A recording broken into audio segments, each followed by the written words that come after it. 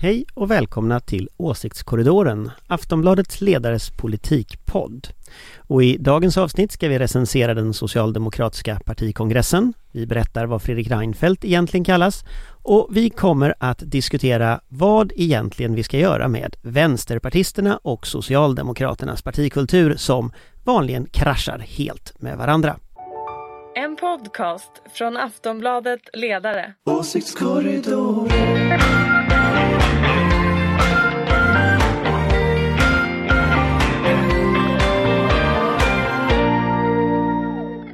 Hej och välkomna till Åsiktskorridoren, en podd från Aftonbladets ledarredaktion och en källa i den politiska öknen. Idag väntas statsminister Stefan Löfven lämna in sin avskedsansökan, eller möjligen imorgon. SMHI varnar för snöfall i stora delar av landet och vi ska betygsätta och diskutera talen på den socialdemokratiska kongressen, fundera om Nooshi Dadgostar kommer att stoppa Magdalena Andersson och kanske framförallt fråga oss om den politiska röran är slut nu.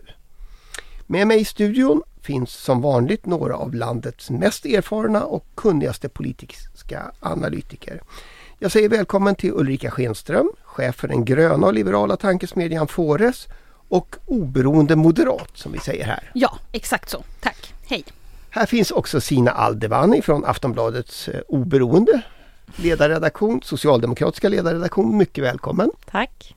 Och som vanligt Anders Lindberg, politisk chefredaktör på Aftonbladet och chef för ledarredaktionen. Välkommen. Tackar. Själv heter jag, precis som vanligt, Ingvar Persson och arbetar till vardags på Aftonbladets ledarredaktion. Idag är det mitt uppdrag att vara en rättvis och alldeles opartisk programledare i den här podden. Och då himlar Ulrica med ögonen. Lite. Jag tänkte att vi skulle börja med den socialdemokratiska kongressen. Vad är det som gör att politiska nördar som vi blir så fascinerade av kongresser, Ulrica? Nej, men det är ju... Man får känna av liksom, stämningen och så vidare. Jag hade ju på kongressen från Långåna i Värmland hela helgen. Jag lovar er att jag inte satt och tittade på allting. Utan jag hade bara på så att när det hände något spännande så gick jag och kollade lite. Nej, men det är väl att det där det händer på något sätt. Och att, ja... Och den här gången så var det ju extra spännande med tanke på Magdalena. Valet av henne men också hennes tal. Så det är klart att jag satt som klistrad. Det gjorde jag. Men det brukar jag göra på alla stämmor, landsmöten och kongresser. Men ja det är väl en sjukdom kanske. Eller ett tecken på att man är just en politisk nörd. Ja.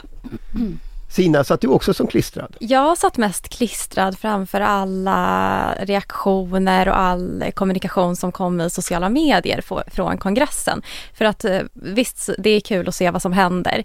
Men det är ännu roligare att läsa hur folk tolkar det som händer som faktiskt är på plats. Vilka ser sig själva som vinnare, vilka muttrar lite som förlorare.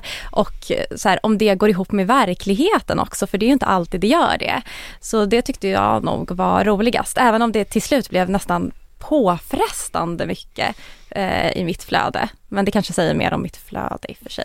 Så kan det vara. Ja. Anders, du var ju på plats. Vad missade Ulrika och Zina som inte var där? Ja, nog inte så mycket tror jag. Det mesta som händer på plats händer ju också på sociala medier och i media så är det ju. Det är ju väldigt, väldigt liksom öppen tillställning, svenska kongresser och landsmöten och stämmor och så. Så jag tror man ser nog det mesta. Men jag menar, stämningen på plats är ju liksom intressant och prata med folk liksom mellan skål och vägg kring vad tycker de om Vänsterpartiets senaste utspel, hur bedömer de Moderaterna, vad tänker de om Centerpartiet och sådär. Alltså den typen av saker, det säger de ju inte offentligt och det är naturligtvis något man får reda på där. Men ifrån min tv-soffa så kändes det ändå som det var väldigt mycket entusiasm. Alltså det kom i alla fall igenom, så att det är det där man inte riktigt kan känna av om man inte är på plats. Alltså nu var det ju ganska övertydligt att det var mycket entusiasm kring valet av Magdalena. Men hur kändes det? Jag vet att jag inte är programledare, men jag är jättenyfiken. Nej, men det kändes väldigt tydligt som att socialdemokratin lite kastade av sig en epok och gick in i någon annan epok. Det var väldigt liksom, det var ett tydligt skifte. Och jag tror mycket av den här stämningen att den var väldigt positiv. Den handlar om att man var väldigt trött på det man var inne i. Och att det finns liksom en stark förhoppning nu kring att det här Jag tycker Magdalena Andersson fångade ganska väl när hon sa att man ska bli lite rödare, lite grönare och lite gråare. Och jag tror att det är 3 olika delar av kongressen som tycker det här är viktigt, men hon fångar liksom in någonting i en färdriktning som jag tror de allra flesta tyckte var väldigt skönt. Och det gör ju också att alla kan utropa sig till vinnare, trots att då partistyrelsen egentligen väl förlorade en omröstning om skarvar, tror jag. Men i övrigt så tog de väl hem alltihop liksom. Är det en socialdemokratisk regnbåge? Röd, grön, grå? Alltså det är nog kärnan i den i alla fall. Man kan ju lägga till lite fler färger naturligtvis. Men jag tror ju det är grunden för det som är den förändring som sker nu. Och liksom det här mittenstrategin som Löfven har haft och som ju fanns under Mona Sahlins strategi också en gång i tiden. Den är historia. Den väljer man bort i med det här. Nu väljer man något annat. Och det tror jag, det fanns liksom inga försvarare riktigt den heller. Jag tycker att jag kände av en entusiasm men också ett självförtroende som är tillbaka. Jag tror att socialdemokratin blev väldigt förvirrad av det här med nya Moderaterna-alliansen. Valvinsten 2006, det var förvirrat. Man visste inte var man själv var på väg. Och det tycker jag att jag kunde känna av, att det fanns ett självförtroende som jag tycker man har tappat under en väldigt lång tid. Jag tror att förvirringen sedan 2006 är som bortblåst på något sätt. Man är liksom tillbaka på något sätt. Nej, men det tror jag är en riktig tolkning. Sen finns ju under den här entusiasmen så finns ju väldigt mycket spänningar och konflikter och saker kvar liksom så, va? Men både Magdalena Andersson och Tobias Baudin, ska jag säga, lyckades fånga centrala delar i vad som är ett självförtroende och vad som är på något sätt ett budskap framåt. Så jag tror att det är en annan socialdemokrati som kom ur den här kongressen än som kom in i den. Det tror jag är helt uppenbart. Och det tror jag kommer att bli en sån här historisk punkt som man tittar tillbaka på, att det var där liksom det hände, det var där det ändrades. Och det mest tydliga här, det var liksom skillnaden i hur folk uppfattar Stefan Löfvens tal när han liksom öppnade kongressen och sen Magdalena Anderssons tal när hon på något sätt var vald och skulle lägga fram sin politik. Att det var sån enorm skillnad i hur folk uppfattade detta liksom. Det var verkligen att man tog farväl av något gammalt och man sa ja till någonting nytt. På ett sätt som jag har sett alla partikongresser, tror jag nästan, det har nog faktiskt alla faktiskt, sen 25 år tillbaka, så jag har aldrig sett liksom den typen av, men kanske inte bara någonting liksom nytt, utan kanske komma tillbaka till någonting som man var, kanske, tänker jag. Ja, det är en gammal socialdemokrati som kommer tillbaka. Det är ingen tillfällighet att det är en av Göran Perssons närmaste medarbetare som är partiledare nu. Det är det du antyder. Det är det jag antyder, ja. Så det lär väl bli en fantastisk regeringsombildning. Vilket är, den stora nörden här blir jättenyfiken hur den här regeringsombildningen ska bli. En riktig Göran Perssonsk totalförändring. Det är inte spännande. Men Zina, ur ditt perspektiv då? Ulrica säger att det är liksom första gången socialdemokratin visar självförtroende på 15 år. Är det den känslan du har också? Jag vet faktiskt inte. Jag tycker att de är ganska bra på att entusiasmera just när det är kongresser och att folk liksom sluter sig bakom och tycker att vi är alla vinnare.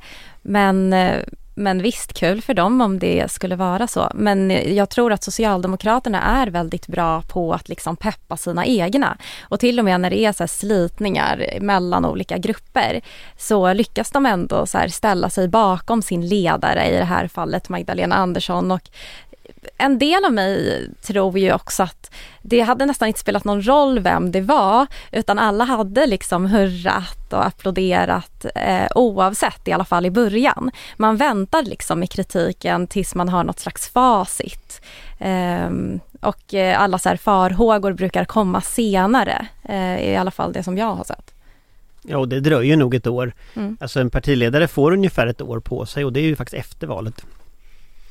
Ja, det lär ju vara smekmånad, men det var ju fantastiska siffror hon fick här i den senaste ungdomsmätningen. Jag tror hon fick 48%. Det var så här Stefan Löfvens siffror under pandemin början där. Ja, Fredrik Reinfeldts siffror brukar jag kalla det. Men... Vem sa du? Ja, ni förstår referenserna. Till olika delar av lyssnarskaran så vet vi ändå vad vi pratar om. En liten sak till. Riktigt uppmärksamma läsare utav Aftonbladet har ju upptäckt nu att att Aftonbladet kallar Magdalena Andersson för Magda i tidningen. Varför det, Anders? Ja, ledarsidan gör det i alla fall. Nej, men hon kallas ju Magda av alla. Och det finns något knepigt tycker jag i att inte använda vedertagna smeknamn. Det är en sak, det finns ju en sån gammal princip om att man använder inte kvinnors förnamn för att prata om kvinnor.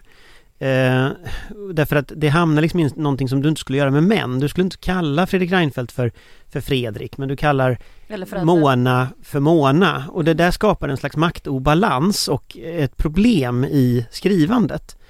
Och det gäller naturligtvis även Magdalena Andersson. Men Magda är ju ett smeknamn, ungefär som GV för Leif GW Persson eller Foppa för Foppa, jag vet inte vad han heter, men Foppa för Foppa, Ibbe för Ibrahim Baylan och så vidare. Alltså det finns vedertagna ändå smeknamn som faktiskt används. Och jag tycker att Magda är ett sånt vedertaget smeknamn. Så det kan man använda. Sen ska man inte sticka under stol med att Magdalena Andersson är ett förfärligt rubriknamn. Det är jättelångt. Men det är mer praktiskt. Kom det praktiska där. Men Zina, tycker du att man ska använda smeknamn om politiker? Alltså, jag vet faktiskt inte. Jag är också ganska så här tveksam, för att det är klart att Magdalena Andersson, jättetråkigt rubriknamn. Bara Andersson blir en referens som jag tror få skulle fatta oavsett hur länge hon sitter. Det är ett så himla vanligt efternamn. Löfven, Reinfeldt, Salin.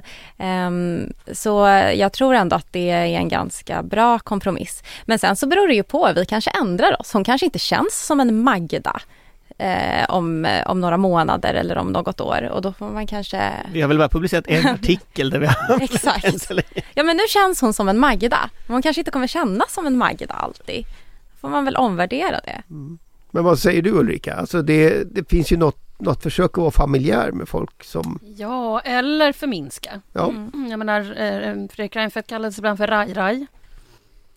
Det skulle jag inte hört. Jag kan berätta att det var inte i positiva vederlag, utan det var då. Så att man får ju passa sig hade man kunnat tänkt sig. Och sen så kanske jag säger, jag menar, vi vet väl inte, jag menar det vet säkert ni, men Magdalena Andersson kanske kallas för någonting än mer. Alltså det finns, kärt barn kan ju ha många namn, så att det gäller ju att välja då i så fall det positiva. Ja, men om man tar en annan inte hamnar rakt in i någon slags fade mellan två falanger eller något. Nej, men om man tar en annan som person, arbetarrörelseperson, som Kolle till exempel, Karl Petter Thorvaldsson. Han har ju kallats Kolle i alla år. Han kallas Kolle, tror jag, faktiskt i löptext till och med. Jag skulle inte förvåna om han till och med gör det i redaktionell text, alltså från nyhetsredaktionen, det vet jag inte, men han är ju Kolle liksom. Men det beror ju också på att hans namn är Karl Petter Thorvaldsson, eller helt exakt Karl Petter Niklas Thorvaldsson, tror jag till och med det. Och liksom, det är för långt. Och du måste vid någon tidpunkt liksom förkorta det, och då har det blivit Kolle, och sen har det liksom varit så. Sen har det varit så. Sen tror inte jag folk vet vad han heter. Men sen handlar det ju också om ifall personen i fråga tycker att det är okej själv. Det märker man ju. Ja, nej men exakt. Jag tror att Magdalena Anderssons privata Facebook, tror jag faktiskt, hon kallar sig för Magda Andersson. Men det har varit så vedertaget. Jag lärde känna henne för typ 20 år sedan, och då kallades hon Magda. Så att jag kan inte tänka liksom, hon har alltid kallats det. Ibbe har alltid kallats Ibbe. Kolle har alltid kallats Kolle. Rai vet jag kan inte uttala mig. Nej, men det här var inte positivt. Sluta med det där. Men vi hade ju inte hört Rai tidigare, så nu... Jo då, ni får läsa gamla böcker om Nya Moderaterna och Fredrik Reinfeldt, så kommer det där komma fram. Rai. Kanske ska du använda det? Nej, jag har inte. Jag kanske ska börja använda det. Som sagt. Det blev Rai-avsnittet det här. Skenan kallades väl du? Ja, så är det. Vad tyckte du om det? Nej, men alltså, det var studentförbundstiden på 90-talet, så blev man liksom, alla hette lite konstiga saker, så Skenan, ja. Men det är väldigt liten krets som jag tycker, och väldigt det är länge okej. sedan. Och väldigt länge sedan, men det är fortfarande en liten krets, och det är väldigt mycket partister som man heter Skenan med. Ja. Vi kanske ändrar oss, men vi har kallat henne Magda nu i en text. Så vi får se. Jag fick ganska mycket synpunkter på det i morse. Ja, det fick man. YB Södermalm hörde av sig och protesterade, och liksom Twitterkontot som är Sveriges största polistwittrare, han protesterade och sådär. Så det var många som hade synpunkter på den här rubriksättning. Ja, nej, men det där är väl ett ämne som vi kanske får komma tillbaka i podden och se hur det faller ut. Jag tänkte vi skulle lämna Göteborg och återvända till Stockholm, för det är ju precis vad den politiska debatten har gjort, kan man säga. Även om kongressen löpte enligt manus så är det ju inte säkert att fortsättningen kommer att göra det. Vänsterledaren Nooshi Dadgostar har ju till exempel en allt längre lista med krav eller saker hon i alla fall vill diskutera innan hon släpper fram Magdalena Andersson. Och åtminstone på Aftonbladets ledarsida så har vi ju skrivit att den där listan innehåller en massa saker som inte går att uppfylla. Zina, varför ställer Nooshi Dadgostar, ska jag säga, så att vi inte är inne på den varianten. Varför ställer hon de här kraven om de nu inte går att uppfylla? Alltså, för det första så, jag vet inte krav. Hon säger ju som sagt att hon vill prata om det. Och det låter så mycket på henne som att hon bara vill ha ett litet samtal. Eller att någon sosse säger att jag ser dig, jag hör dig, vi sätter oss ner. Men den andra frågan borde ju också egentligen vara varför inte? För att ur hennes perspektiv så kommer hon, och nu är ju hela det mediala narrativet så också som jag har förstått det, att hon står där och får inte förhandla men ska ändå bidra med sitt stöd och sitt underlag. Så jag tror att det är ju väldigt lätt också för en person utifrån att köpa det. Att varför skulle hon inte ställa några krav, eller varför skulle hon gå med på att bli helt ignorerad? Men det kan ju också ha någonting med Socialdemokraternas retorik och sätt att vara och göra också. Att när hon säger jag sträcker ut en hand så ser de det som att det här är utpressning, nu är det hårt mot hårt. Och så trappar man upp också en konflikt som inte hade behövt finnas från första början. Vad gör du för bedömning, Ulrica? Jag tror att hon inte har något val än att släppa igenom Magdalena. Jag håller helt med dig om att man bör samtala och så. Men om hon står mellan valet av Magdalena Andersson och Ulf Kristersson så kommer hon att landa på Magdalena Andersson. Därför hennes väljare kommer inte bli jättenöjda över att hon släpper fram Ulf Kristersson. Så att jag tror inte det kommer att bli. Det kommer vara lite dramaturgi i media här, tror jag, fram och tillbaka. Och de kommer att samtala, de kommer att vara hårda ord mot varandra och sådär. Men till slut så kommer Sverige få en ny statsminister som heter Magdalena Andersson. Och det är liksom det är dagens tolkning av att det finns ändå förnuft i... Nej, men alltså, jag har väldigt svårt att se att Vänsterpartiet skulle kunna behålla vänsterväljare genom att släppa fram både Ulf Kristersson med stöd av Sverigedemokraterna. Det är väl självklart att hon måste välja det ena. Det betyder inte att inte Magdalena Andersson skulle kunna vara lite trevlig. Men det är en annan sak. Borde hon vara lite trevlig, Anders? Ja, jag tycker hon kan vara trevlig. Men jag tror att man ska inte tänka att det är en votering det handlar om. Utan jag tror man ska tänka att man bygger en slags långsiktig idé om hur ska ett samarbete se ut framöver. För det är säkert så som Ulrica säger att du har ju 4 statsministervoteringar på dig för talmannen och så ska då Vänsterpartiet stå där i den 4:e voteringen. Inte tusan kommer de att släppa fram Ulf Kristersson eller åstadkomma ett nyval några månader innan valet liksom. Men vad skapar det för långsiktiga relationer? Det tror inte jag fungerar, utan jag tror att Socialdemokraterna ska ta chansen nu när det finns inget januariavtal, det finns inga liksom förbud att diskutera med Vänsterpartiet. Man kommer inte få igenom saker i riksdagen. Det kommer inte att gå för man har inte majoritet. Men man kan lova Vänsterpartiet saker man kan bestämma i regeringen. Man kan lova regleringsbrev, man kan ändra regleringsbrev. Ta Försäkringskassan till exempel. Det är en av frågorna Vänsterpartisterna lyfter upp. Ja, men det kan man ändra i det regleringsbrevet till exempel. Man kan ha myndighetsuppdrag. Man kan utreda saker. Man kan ge myndigheter uppdrag att göra saker.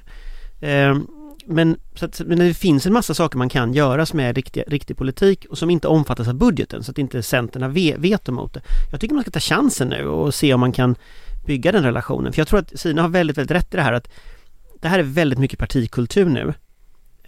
Och det är onödigt att hamna i bråk för att man liksom inte förstår varandra och inte kan prata med varandra. Det är liksom inte, det är ingen som vinner på det när liksom i slutändan.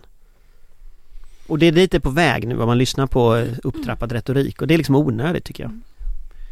Det är egentligen också det jag tänkte vi skulle avsluta med. För jag menar, nu står vi ju inför den här drillen som vi börjar kunna ganska bra nu med liksom talmansrunder, en eller flera omröstningar i riksdagen, en eller flera uppräkningar av enskilda ledamöter och försök att liksom se om de är på plats eller om de är flyktade och det ena med det andra. Alltså vi kan ju drillen sen början på sommaren. Är det här sista gången vi upplever det här, Ulrica? Nej, jag tror att vi kommer att ha... vi kommer ju inte ha några... Jag tror inte vi kommer att ha några majoritetsregeringar. Jag tror att det kommer att vara förhandlingar. Och vi får helt enkelt tänka på att det kan bli regeringskoalitioner som vi kanske inte har tänkt oss. Det vet man inte. Men vi får nog vänja oss vid det här. Och många andra länder har ju haft den här realiteten. Vi har ju haft Socialdemokraterna i 65 och 74 år minoritetsregeringar. Så att det är väl bara att vänja sig. Ja, så det är det vi får vara vana vid. Zina. Ja, men jag tror det. Men ska vi vänja oss vid det, då måste vi också vänja oss vid att alla partier i den här typen av koalitioner kommer ställa någon typ av krav. Så är det. Det kommer inte vara så att de ställer sig vid sidan och säger ja, men vi röstar på det minst dåliga alternativet, men vi får inte igenom något av vår politik. Det tror jag är lite naivt att tro. Nej, jag vet inte om det är så. Jag ser ju framför mig att så är det så länge SD har en så styrka som de är och så stora de är. Men det är klart att om vi hypotetiskt antar att Magdalena Andersson och Dadgostar och Löv och Märta Stenevi reder upp den här soppan nu. Att vi får en ny regering, vi får Sveriges första kvinnliga statsminister på plats. Du tänker det är en badtunna? I en badtunna allihopa.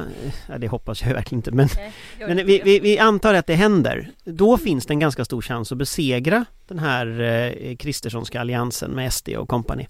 Och om det sker så tror jag ju att Moderaterna kommer att börja någon form av omtänk. Därför att då har man förlorat 2 val med den här idén. Och historiskt brukar partier tänka om då. Och i det läget kanske alliansen återuppstår. Det kanske är alliansen plus MP som återuppstår. Alltså, jag tror att vi måste... Den här idén om att vi har 2 block som kommer att stå mot varandra och som ser ut på det här sättet. Den kan finnas efter nästa val, men det kan lika väl vara så att om 10 månader så är det helt andra konstellationer som gäller. Och den insikten, den tror jag liksom, den gör att vi kanske slipper SD. De kanske inte spelar någon roll därför att Moderaterna inte släpper in dem liksom. Och det ska man inte underskatta. Moderaterna tar tillbaka en massa LO-väljare. Ja, men det kan hända alla möjliga konstiga saker. Och tittar vi på tyska valet, tittar vi på norska valet, så ser vi ju nu att det är en ny typ av väljarkoalition som börjar kliva fram i olika länder. Och den väljarkoalitionen är rätt lik S, V, MP, C. Det är lite centrum-periferi, det är lite vänster.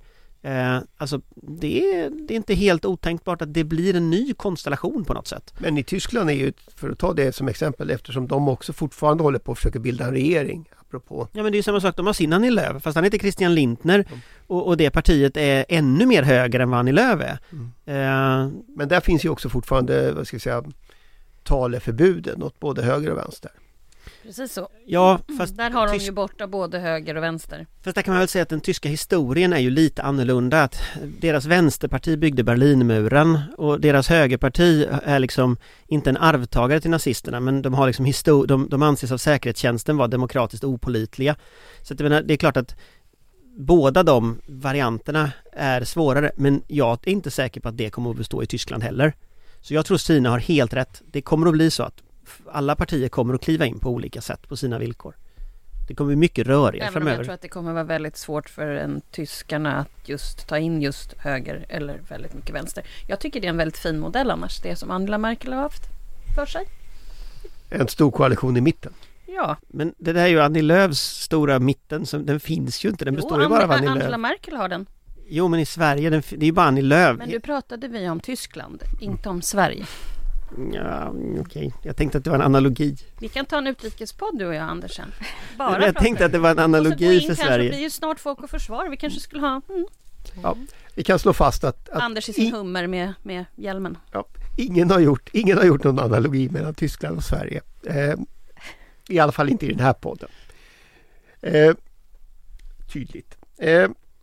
Men så vi får alltså räkna med att det här fortsätter. Men de här taleförbuden, alltså för vad du säger, Zina, det är ju egentligen att regeringssidan idag måste dra samma slutsats som Moderaterna har gjort på sin sida. Man måste prata, alltså om de pratar med Sverigedemokraterna så måste Socialdemokraterna prata med Vänsterpartiet. Ja, men jag tror verkligen att, och sen så är det också så här, det behöver inte ens vara en sån jämförelse, utan det är bara, om man ska ha Centerpartiets stöd så ska man väl, och pratar med dem så måste man väl prata med Vänsterpartiet. Och sen så förstår jag att det kan ju vara svårt att mötas, men det kan ju vara typ ett kommunikationsproblem, ser det ut som nästan i medierna nu. Varför de tycker att de bara pratar förbi varandra. Och Vänsterpartiet och sin sida som blir anklagade för att eventuellt släppa fram Sverigedemokraterna samtidigt som Socialdemokraterna trappar upp sin egen retorik, så den påminner om det i olika frågor. Det kan ju också tolkas som lite hyckleri, så jag tror absolut att man måste i alla fall säga hej, vad vill ni prata om då? För att Nooshi Dadgostar har ju inte ens konkretiserat något. Jag har lyssnat efter det flera gånger. Jag har inte hört något konkret som hon säger, det här kräver jag. Det enda kravet jag har hört, det är jag vill sätta mig och prata. Eller jag vill bli hörd. Eller jag vill få en liten medial vinst så att jag kan med gott samvete gå tillbaka till mina väljare och till mitt parti och säga vi kommer stötta den här regeringen och i utbyte får vi någonting litet. Typ. Men det blir ju också intressant. De ju få i och för sig någonting litet. Ja, och det är väl det de väntar på. Ja.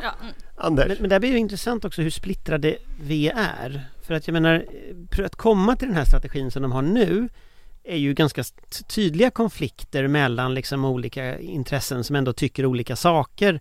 Och tittar vi historiskt så har ju det där uppstått med jämna mellanrum, väldigt ofta kopplat till regeringsfrågan och väldigt ofta kopplat till grupper som uppfattar sig ha veto mot vad andra grupper ska göra. Miljöpartiet funkar ju på lite samma sätt.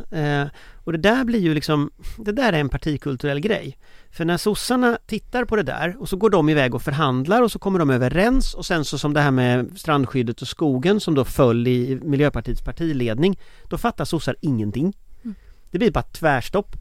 Och grejen någonstans den är att det jag är rädd för händer nu, det är att sossarna kommer liksom, de får sitt mandat från sin partiledning, de räcker ut handen till Nooshi Dadgostar, hon tar emot handen, går tillbaka till sin partiledning som då kommer med 7 krav till. Och den där, hamnar man i det läget, då kommer så här partikulturerna att mala sönder varann. Och jag tycker låter i media, för varje gång Nooshi Dadgostar är med i tv så kommer något nytt så. Och det kommer ju någonstans ifrån. Och det här tror jag är en sån här partikulturell grej som båda sidor måste vara väldigt, väldigt vaksamma för att det inte ska liksom bara krasch. Så. Verkligen, och jag tror att det är nog inte många som tänker på det heller, men att Dadgostar och den partiledningen och partistyrelsen, de anses ju vara höger av andra vänsterpartister. Och att de hela tiden blir varnade, men ni kan inte gå för långt högerut, ni kan inte kompromissa hur mycket som helst, medan Socialdemokraterna, de ser ett vänsterparti. Och att, vadå, det här ska ju ni vara glada över. Vi pratar mer, eller ni får ju det här lilla. Medan det internt också finns ganska mycket slitningar. Så det får man också vara lite ödmjuk inför kanske. Det där tror inte jag Socialdemokraterna ser. Nej. Och det är precis som sak med Centerpartiet när de började bråka internt om det med strandskydd och sånt. Socialdemokraterna ser ett Centerparti. Medan när man pratar med Centerpartister... Ett miljöparti? Nej, Centerpartiet. Ja, okay. Medan man ser Centerpartiet så ser de Helena Lindahl som mycket väl kan vandra iväg och rösta med Ulf Kristersson. Vilket Centerpartisterna lyfter fram som, ja men det finns flera ledamöter som är tveksamma. Det är inte ett block liksom. Och det där tror jag, det där måste liksom de olika aktörerna här inse. Därför att annars så kommer hjulen att ramla av detta. Hörrni, det är vad vi kommer att hinna med. Jag plockar med mig att vi vid något tillfälle i podden här måste prata om hur blev frågan om vem pratar med vem så stor i svensk politik. För det tycks ju ha varit en av de saker som just nu fastnat på riktigt. Dessutom i nästa vecka har Sverige möjligen en ny regering eller en ny regeringskris. Hur som helst så pågår ju spelet om Rosenbad för fullt. Det kommer vi att prata om. Men till dess vill jag tacka panelen. Tack Ulrica, tack Zina och tack Anders. Och jag vill dessutom tacka dig som lyssnar. Det är för dig vi gör den här podden. Nästa tisdag är vi tillbaka. Missa inte det. Hej hej! Hej hej! Ha en fin vecka! En podcast från Aftonbladet Ledare. Åsiktskorridoren.